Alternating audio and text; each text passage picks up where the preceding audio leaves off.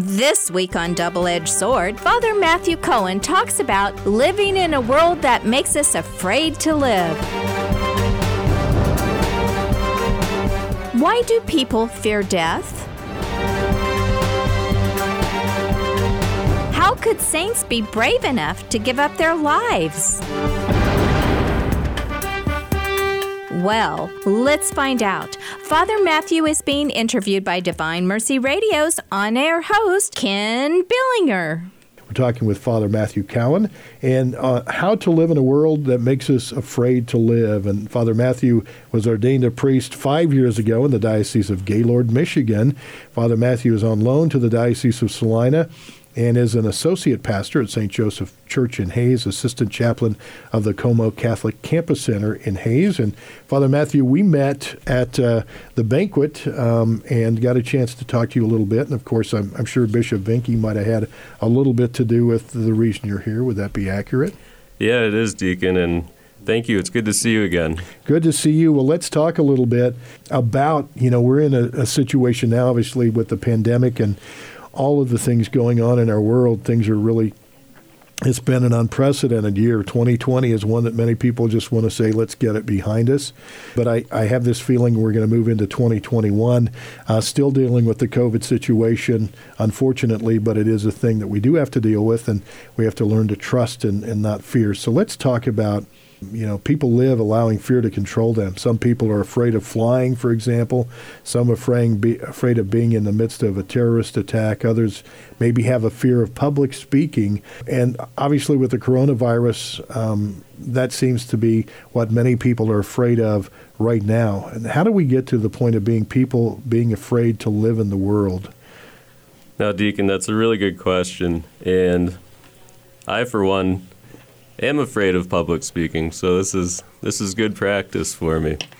We realize that when each of us are doing our best to live out God's will for us in our lives, when we take that plunge like St. Peter did when Jesus asked him to come out from the boat onto the water, and he trusted Jesus, that's one of the things that we can practice every day of our life.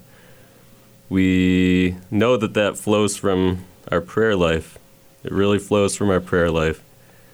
When we look in our world today, as you mentioned, with especially the coronavirus, it's a sad thing where it's a real virus, of course. Myself and Father Brian and many of the other priests in the area here were called to the hospital every once in a while, to the coronavirus unit. And it's such a sad thing when we get there, when we see the people who are there and they're not allowed to leave. And I understand the precautions that they're trying to take at the hospital, but it's such a sad thing. The patients are there and there's no lights for them outside to see. There's no windows. They're just there. And we go and we give them last rites, and we're so grateful that the hospital is being good, letting us in, letting us come in. But each of us know we need to just simply live for God. We trust in God every day. It takes practice, as I said. The ultimate core of what it seems to me, in my humblest opinion, going on so much fear is people seem to have a fear of death. It just seems that there's a fear of death, and I understand that. We know in our life that death is something that we can't control. It's something that each of us at some point will experience. But we know as Christians that Jesus wants us together in heaven with him forever. He wants us to be in heaven with him forever. The saints, many of them, we see the old statues, and St. Jerome, for example, they're always depicted in their statues. They have a little skull by their feet. And the church has always taught us to remember our happy death. Our happy death, as the church calls it. And we go forward knowing that certainly in this life, especially in the pandemic and what's going on right now, as I said, it's real. Though when we live out a normal hygiene life, when we're just simply take good precautions. At some point, we know Jesus is going to call us forward to heaven is what our goal is, and that's where we want to be. It seems as though so many Christians have forgotten that humble hope, that happy death that we have when we're living our lives for Jesus, when we trust Him, and all those little matters that can lead up to that point at the end when He might call us home. The things that we do when we're worried about our job, when we trust in the Lord, the things that we do when we go out in public, like you said, if we have a fear of flying or something, or if we're simply afraid of going in a car. Some people, we have these fears. Each of us do. But our good Lord wants us to practice entering into trusting in Him, realizing that He will see us through all difficulty, especially this time in the pandemic. And I don't know what your opinion is on this. I just wanted to put it out there. I'm no expert on media. You obviously, you do radio, Deacon. It's something that I don't do. But it seems to me that there's so much fear being spread in media these days, that whether or not it's all justified, it just seems like the media, the news, the public news sources are almost doing a concerted effort to try to make people be afraid. And it seems to me that's a pandemic in and of itself, that fear that we're almost being forced upon us, if that makes sense. And we know that Jesus said, do not be afraid. Do not be afraid. I totally agree, and it's unfortunate. We do know that this is obviously a serious situation. It hits very close to home with me now, but by the same token, I think that is something that we have to be aware of. That many of the news outlets, many of the I guess I'd call them liberal news outlets, are really, really almost instilling that sense of fear. And I think there's at least a balance there that we need to find, and so unfortunately we see that, and so many people too. I think the other problem is I want to just tell people, turn it off, shut it off. I agree. And go spend an hour in adoration. Do something other than just sitting and watching the news and watching why do we have so much depression today and other things. I think part of that too is just people get so caught up in the world, agree. That we're so ingrained in that here that we don't think about turning to God, looking to God in prayer. And the Twitter feeds, the Facebook pop up. It's just the noise, the noise of the world. And like I always say, when I talk about noise, I'm not just talking about audible noise. I'm talking about noise, the distractions, everything we have. Just like you said, the smartphones, which aren't necessarily that smart, and I have one, but I'm dependent on it. Sometimes it's like too much. I always say if people would spend an hour in adoration a week, what a different world we'd have. Amen, Deacon. I agree. And I think it was St. Alphonsus Liguori who would say the priests and the nuns and the deacons need to pray multiple hours a day, which makes sense, for us to be sustained in our own ministry. But then he said the lay people of God, men and women, he always would ask them to spend 15 minutes in prayer a day, preferably in the church with the Blessed Sacrament. And here in Hayes, I know St. Joseph is open in the morning, 5:30 to 10 o'clock at night. St. Immaculate Heart has the Perpetual Adoration Chapel. Such a beautiful thing. And we can go in before work, after work, pop in during our lunch hour. It's just, as you said, for that fear and to respond to it in the right way. Prayer is so important. Jesus said, do not be afraid. Do not be afraid. Just the prayer's foundation is such an incredible thing for us when we do it. Afraid to live. Father, what about the effect that fear has had on society? We see more, isn't it interesting that we're more connected than ever with, as we call smartphones and all of the technology we have, yet we have more loneliness, we have more suicide. The immune system, effectiveness of the immune system is lowered because of all this. I just think that's a very interesting anomaly, I guess, if you will. I agree, Deacon. God, in the beginning of Scripture, He made them male and female. it's a very, very small set of people in the world who God calls to be hermits. Most of us, He put us out there in relationships. God wants us to go out in relationships. Male and female, He created them. A man will leave his mother and father and be joined to his wife. We know that Jesus, when He chose His disciples, He chose 12 of them, and then He sent them out in pairs. Human beings were always meant to reflect God, who is that beautiful relationship as well, the Father, Son, and Holy Spirit. And even though it's excellent when we are away from family, for example, if my family, as you mentioned at the beginning, I'm from Michigan, and so I can use things like Zoom or my cell phone to see them, communicate with them. It's a nice thing. At the end of the day, though, we know that Zoom and FaceTime, these things don't necessarily actually, they're not as good as a face-to-face relationship with a person, sitting down with family, with friends.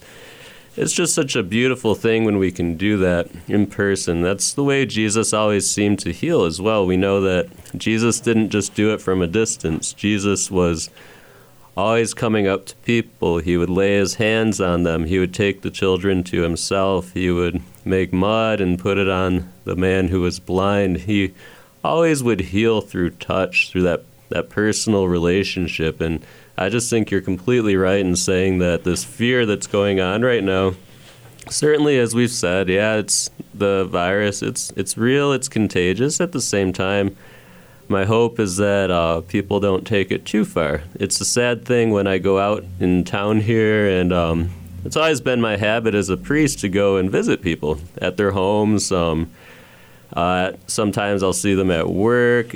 I love going to our students' sporting events and plays and that sorts of thing. And at this point, it seems as though those opportunities are going to be thinning out quite a bit. And it's a sad thing as in ministry, as a priest. We're called to be like Jesus, to have that personal interaction with people like He did. And when I do go to people's homes, 9 times out of 10, they're very happy to see me, the parishioners here in town. And I always let them know, I don't need to come in if you don't want me to. I understand. And most of the time, people, they want to have a visit, and we'll be creative sometimes. We'll meet out on the porch or out in the yard or in the to have the open air. And it is very sad to see and hear some people who tell me, Father, you're the first person I've seen in 3 months, 4 months, 5 months in person. And what you were saying about depression, it's a real thing, the spiritual side effect, I think, of what's going on as a result of the fear that's being pressed upon us. It's a tangible thing, and we as a society, I hope, and I'm no expert, I've admitted that before, it just seems like there's got to be a better way. It seems like there's got to be a better way. We need to take care of those who are vulnerable, not only with their health and well-being, but their overall well-being, their spiritual well-being.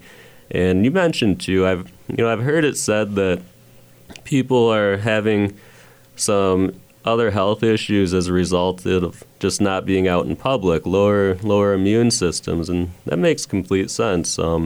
Before I was a priest, I was a teacher, and when you're a teacher, you're in the school and you're exposed to so much, and I feel as though it probably helped my immune system, but it makes complete sense what people have said, that when we're just in our homes and we're not getting as much sunlight outside, fresh air, these sorts of things because of fear of leaving home, it has an overall effect on our spiritual well-being. Yeah, I think that's an excellent point. A little bit about social media and the news media adding to people's fears. Obviously, that's one thing.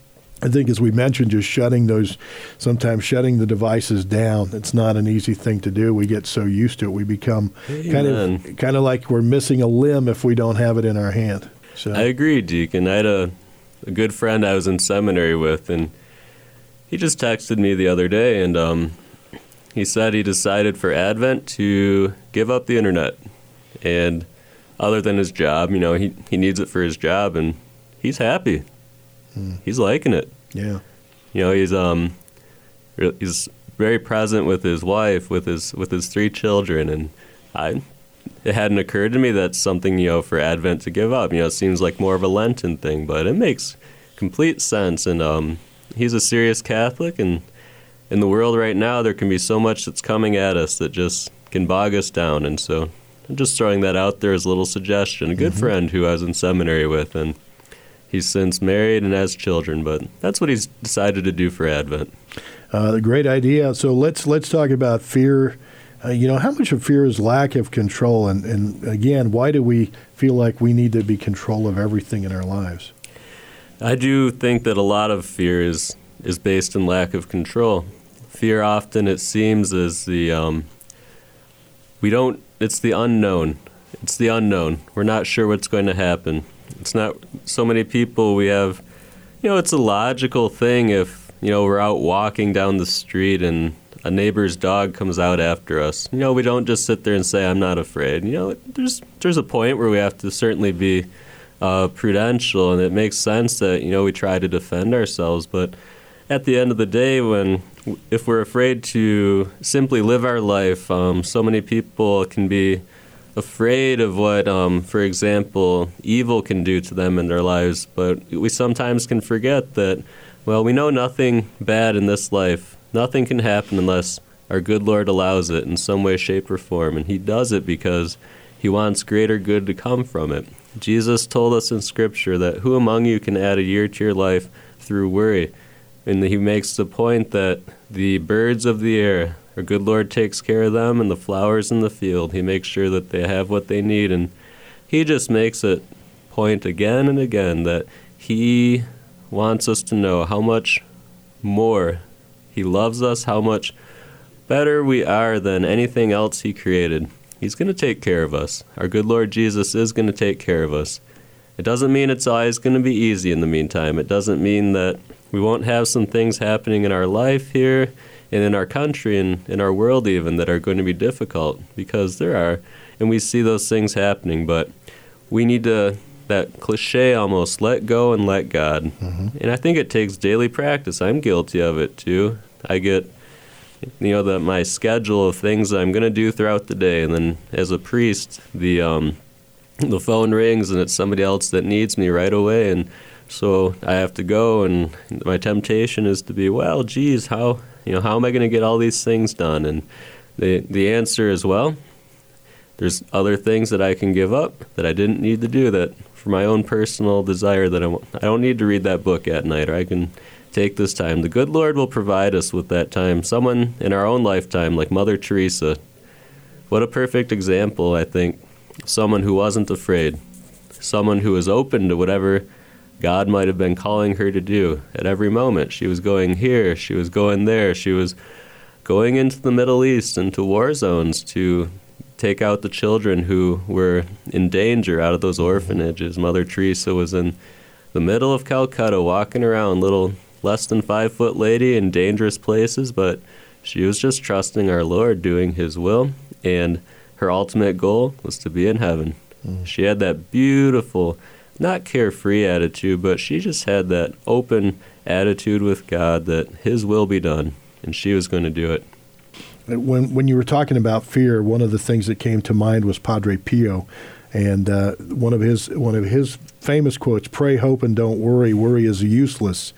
And he said, it goes, and we hear that part of it a lot of times, but there's really more where he says, God is merciful and will hear your prayer. Have courage, do not fear the assaults of the devil. I think that's the other thing that we deal with. And folks, this morning we were talking early on about, even people believing that Satan exists and doubting that Satan even exists, of course, which is another lie of the devil, which he likes, because then that's just one other thing he doesn't have to worry about. But I think that's another one, again, with Padre Pio, and reminding us not to, fear. Throughout Scripture, we hear "fear not." How many times is that in Scripture? Mm-hmm. Another quote let's talk about. It's a quote found, I'm not sure who said it. I may have to look this up while you're talking about it, but we fear man so much because we fear God so little. Would you agree with that quote? Amen. I think that's a great quote, Deacon, and I can see it in my own life. The fear of God it's not, as the scriptures will say, and I'm no Greek scholar. They made me though take it in seminary a little bit, and that fear, I don't think it's a fear like I said earlier with if a neighbor's dog comes out and bares its teeth at you, and when we're talking about God, that fear of God is just it's like a combination of awe and respect and being completely awestruck before God. The saints who had the blessing to see God, saints like Sister Faustina and Saint Lucia of Fatima and Saint Ignatius of Loyola, their words, they just simply fall short at the awestruck, the experience of seeing God. They're just blown away. And we know in Scripture, even when the angels show up, people usually freak out just because of their glory.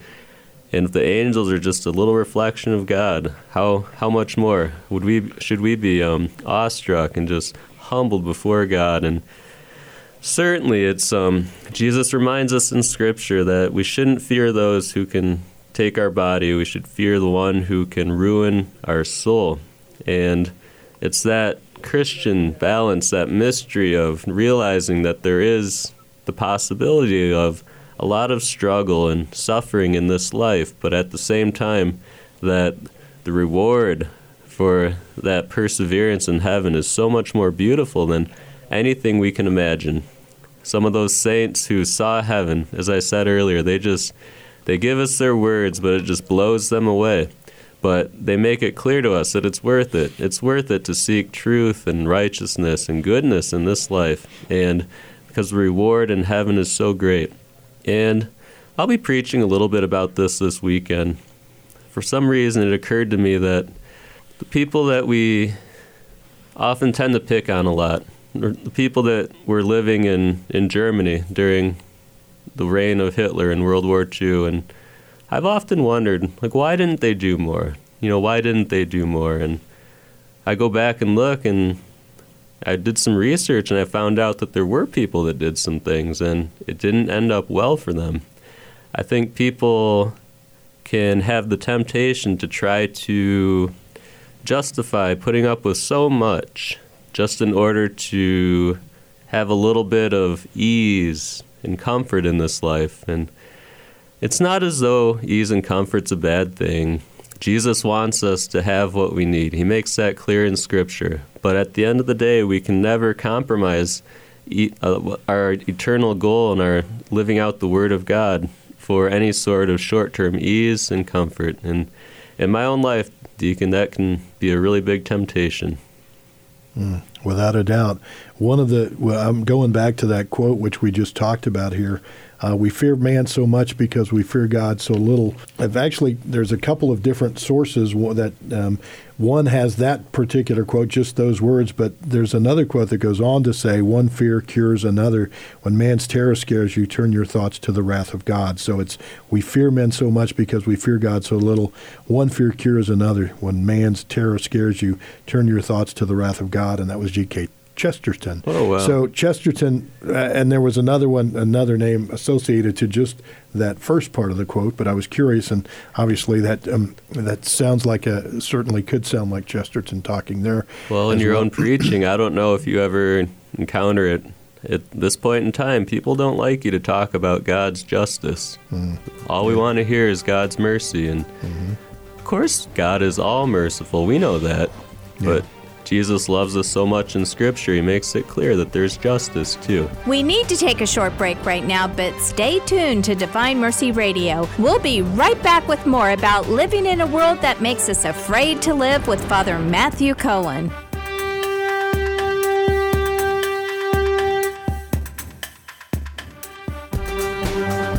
We're back on Double-Edged Sword, cutting to the heart of a deceptive culture. Living in a world that makes us afraid to live. With Father Matthew Cohen. Ken Billinger conducts the interview. We are talking this morning with Father Matthew Cowan on how to live in a world that makes us afraid to live, and really talking about that fear factor that we are dealing with so much. How about some biblical examples of fear that can help us today? What would you share with the listeners there? We know that Jesus himself had fear. Jesus himself, he had fear. Jesus was afraid when he went to the Mount of Olives, when he was out there in the garden, when he was praying. Jesus was so afraid that he had blood, as we know, coming out of his pores of his skin. And Jesus was so afraid, but he gives us the example of what we do. He says, "Not my will, but your will be done. Not my will, but your will be done." And we know Jesus is, he's our best example, but he's a hard example too, because Jesus is God. He's perfect. Everything about his humanness was perfect. His emotions, he didn't have any pride. He didn't have jealousies. He just had a natural fear of what the physical pain and suffering he was going to go through was, but he did it anyways. That spiritual, that he just knew when we do God's will, we'll be okay. It doesn't mean it's always going to be easy. We know too that if we fail, he'll forgive us, thankfully. We know the disciples, they all fled except St. John. Mm-hmm. We know Peter is the best example of that, where he saw Jesus after Jesus was walking on the shore after St. Peter, and John went back out to go fishing after his death, and how Peter had run from Jesus, but then he saw Jesus and fled back to him, and how Jesus embraced him and gave us that first beautiful example of confession, where he had St. Peter go to confession and just let the Lord know how much he was sorry. I assume, even though it doesn't say in Scripture, the rest of the disciples, when they fled from Jesus when he needed them during his suffering, they probably went to some sort of confession as well. If we ever have those points in our life where we don't fully live out our calling for God, where we might be a little bit afraid, when we might not be as open at our workplace, if someone challenges our Christianity, or out in public, if someone challenges us for having a pro-life yard sign, something like that, if we get mocked and challenged, and if we don't fully respond as courageously but as gently and lovingly as we want, our good Lord gives us confession. We come to confession. We know in Scripture, too, in the Old Testament, the examples are there from the beginning. Adam and Eve, they feared that what the devil was telling them about God was true, that he wasn't telling them the whole story. They feared that he was holding back from them. We know King David, he didn't fully trust in God that the plan was going to make him happy when he was king, and the infidelity that King David had when he feared that living the way God wanted him to live wasn't going to make him fully happy. And then before him, King Saul, we see how he didn't fully trust God in his plan as well. He didn't think that living the way God was going to live was going to make him fully happy, and how he went and he wasn't fully faithful to the Lord. But our good Lord is always offering repentance. He's always offering repentance for us. And what we do is we simply go forward. At the very end of the Bible, we have St. John, who he lived quite an interesting life before he finally died. And at the end of his life, when he was old, he got kicked off to the island of Patmos in the middle of the Mediterranean Sea, which I've never been to, but people tell me it's just like a giant rock. And he got out there, and he was meant to die of thirst, is basically, it seems, what they wanted him to do when the Romans put them out there. And then at the same time, St. John started having all these crazy visions, of the end times, of this future Antichrist, of this false prophet, all these things that St. John, living when he lived, he wouldn't have been able to fully understand what was going on, but he faced it, and he wrote down the beautiful book of Revelation for us, and he faced that fear, and now he's in paradise. And so for us as as Christians, we take those wonderful examples of our holy men and women in Scripture, including Jesus himself, how he responded to that fear. And we know Jesus, he always prayed. He prayed so much. Jesus, it often mentions in Scripture, almost a throwaway line, if you will. It'll say, Jesus, after spending a night in prayer alone with the Father, coming down from the mountain in prayer. And we know that Jesus also went out to pray for those 40 days in the desert. And so that prayer, as we said earlier, and coming back to it again, it's so important. That prayer is what gives us our nourishment in order to face any fear in the name of Jesus Christ, using his strength and not ours. Because that's what he wants. He wants to be the one that fights for us. And that's such a beautiful thing. Take my yoke upon you and learn from me, he says. My yoke is easy and my burden light. We just need to be still and let God fight for us. Father, are there saints that have experienced fear? And if so, how did they overcome it? Maybe share some of the saint stories that you're familiar with. Yeah, the saints, God bless them. Not all of them suffered terrible martyrdom, but some of them did. We know that that one story of the fellow deacon, let's see, was it Lawrence? Lawrence. Yeah, St. Lawrence. St. Lawrence, that first saint who was a deacon. He was asked to deny his faith, and he refused to do so. And so they put him onto that giant grill, and they put him on his front, or I don't know which side first, but after a while he said, I'm finished on this side, please flip me over. And those who were there, they said that a fragrant smell came forth, during that martyrdom. And to be able to face down fear like that on our own human level, it's impossible for a human being unless that human being is insane. It's impossible. Either the most crazy person in the world, or they fully have a beautiful faith in Jesus Christ. They have that trust in him that any difficulty they go through in this life will be rewarded in heaven.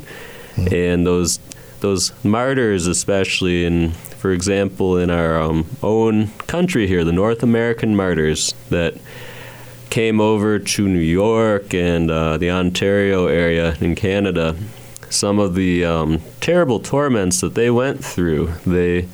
Some were they were skinned, and they were burned alive, and they had sharp arrows put into their fingers and the fingernails, and one of them had his fingers removed, and he went back to Europe, and then he went right back to preach the good news to the people, the natives, to bring Jesus Christ. And once again, either they're fully crazy or they fully have that trust in God. It doesn't seem to me that it just happens overnight.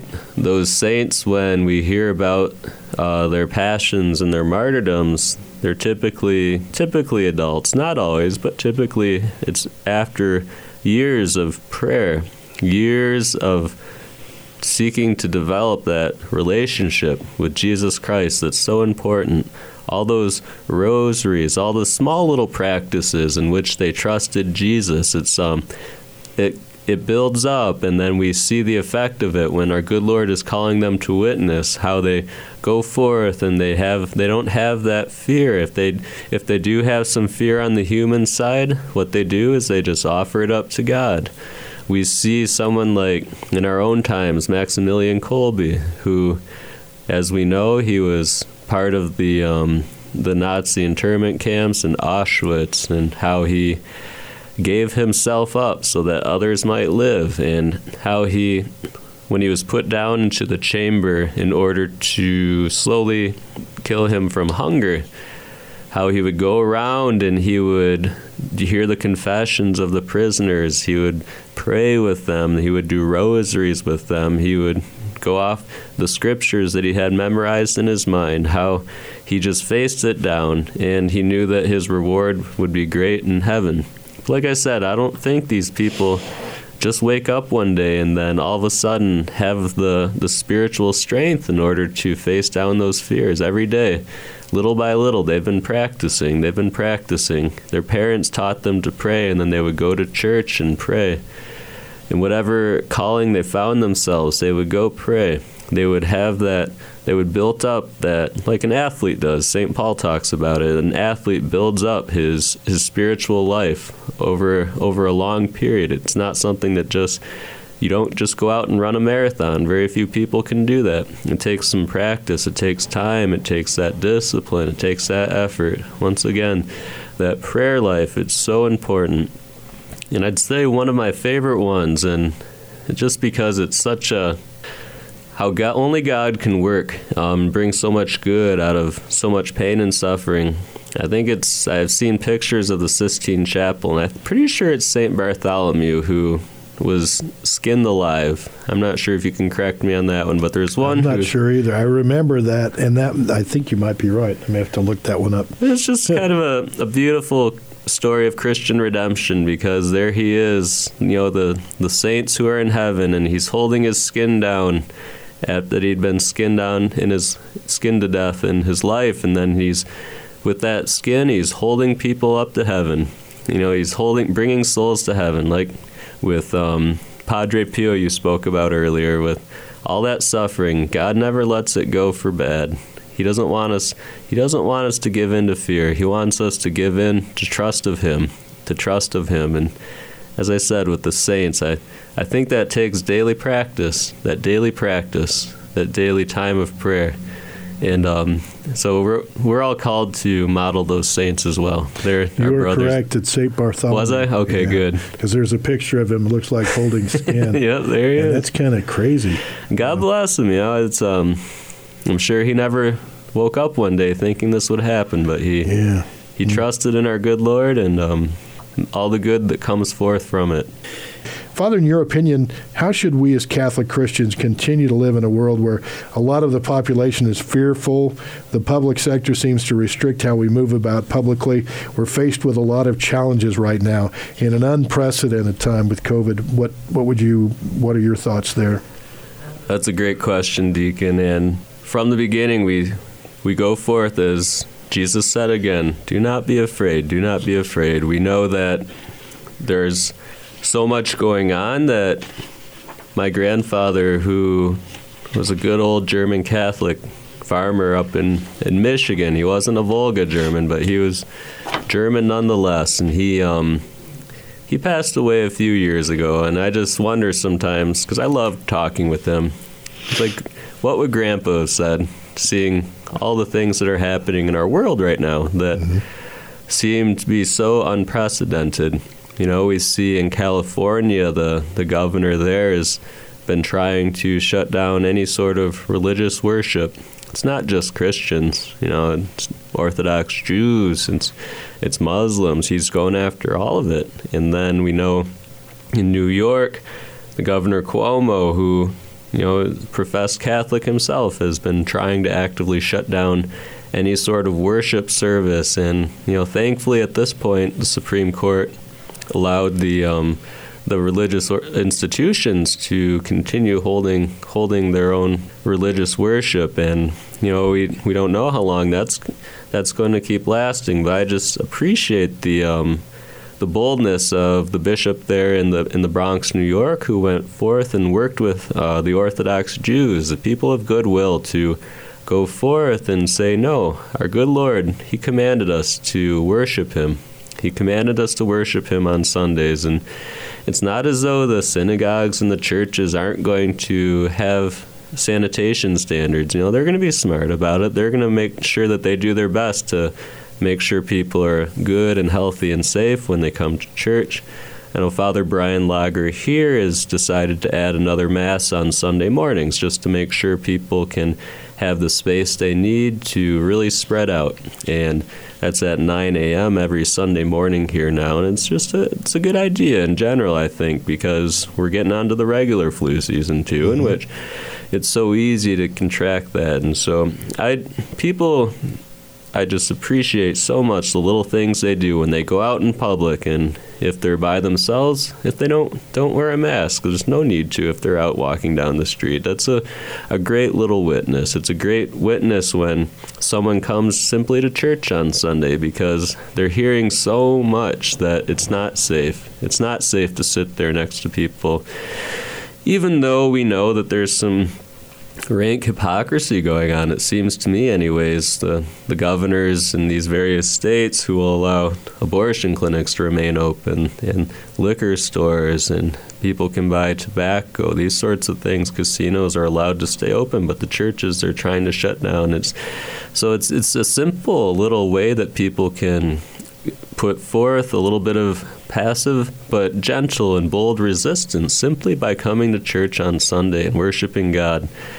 That pastor out in California, Reverend MacArthur, I think his name is, and I think it's Los Angeles or San Francisco. I think San Francisco. Is it San Francisco? If I remember right, yeah. Yeah, I just applauded his courage so much. He just said that even though the governor of California was not going to legally allow them to hold services, they were going to do it anyways, not to be disobedient to the governor, but because he was simply trying to be obedient to God. And I just applauded that courage very much. He wasn't trying to cause trouble by any stretch of the imagination. I'm sure he encouraged his people there to practice the sanitary things that can go on, wear a mask if they'd like to, and keeping that distance and washing their hands. But they went forth and they kept their worship for God, their obedience to Him, and I was just so struck with that courage, that courage by our non-Catholic brothers and sisters in Christ. Not trying to toot my own horn, I was just so impressed with it. I called the church there just to let Pastor MacArthur know, and thank you for your courage. And it was a bit funny because at first the person who answered the phone was kind of like, because I asked, is this the church where Pastor MacArthur is at? She's like, yes. And I think she thought I was going to be someone who was going to give them a hard time. I said, well, I'm a Roman Catholic priest out in Kansas, and I just wanted to say thank you for your gentle Christian witness. And she's like, oh, thank you so much. I misunderstood you. I was thinking you were talking about one of the bishops, because I think the bishop in San Francisco was making a stand. So that, yeah. No, Archbishop Cordileone. Yeah, yeah. You're right in saying, and I think he's probably, the last update I saw is it sounds like he's getting ready to ask people to publicly protest that ban in gentle ways. And, it's tough. Various parts of the country, so tough. And people simply by choosing not to go along with any sort of absurd restriction, in my humblest opinion, that's just a gentle way that we can put forth to that witness of Christianity, that we are not afraid. We are not afraid. Right. And we know that our good Lord is so happy when we live that witness. But as we said from the beginning of today, it comes from prayer. It comes from prayer. It comes from that daily rosary and that Divine Mercy Chaplet, of which the radio station's named after Divine Mercy Radio. And boy, we need divine mercy in our own lives and in the world, I think. Father Matthew Cowan, thank you so much for joining us this morning. Thanks for having me, Deacon. Thanks for coming. And for all the people listening, just thank you for your donations and your prayers for divine mercy. It's so very important. Thanks for tuning in to Double-Edged Sword, Cutting to the Heart of a Deceptive Culture. If you have a comment about today's show, please go to dvmercy.com and click on the double-edged sword icon. The comment button is in the middle of the page. If you can help great shows like this stay on the air, please go to dvmercy.com and click on Donate. Your donation will be greatly appreciated. You're listening to Divine Mercy Radio, 105.7 KMDG Hayes, 101.7 KJDM Lindsborg Salina, 88.1 KRTT Great Bend, and 88.1 KVDM Hayes. If today you hear His voice, harden not your hearts.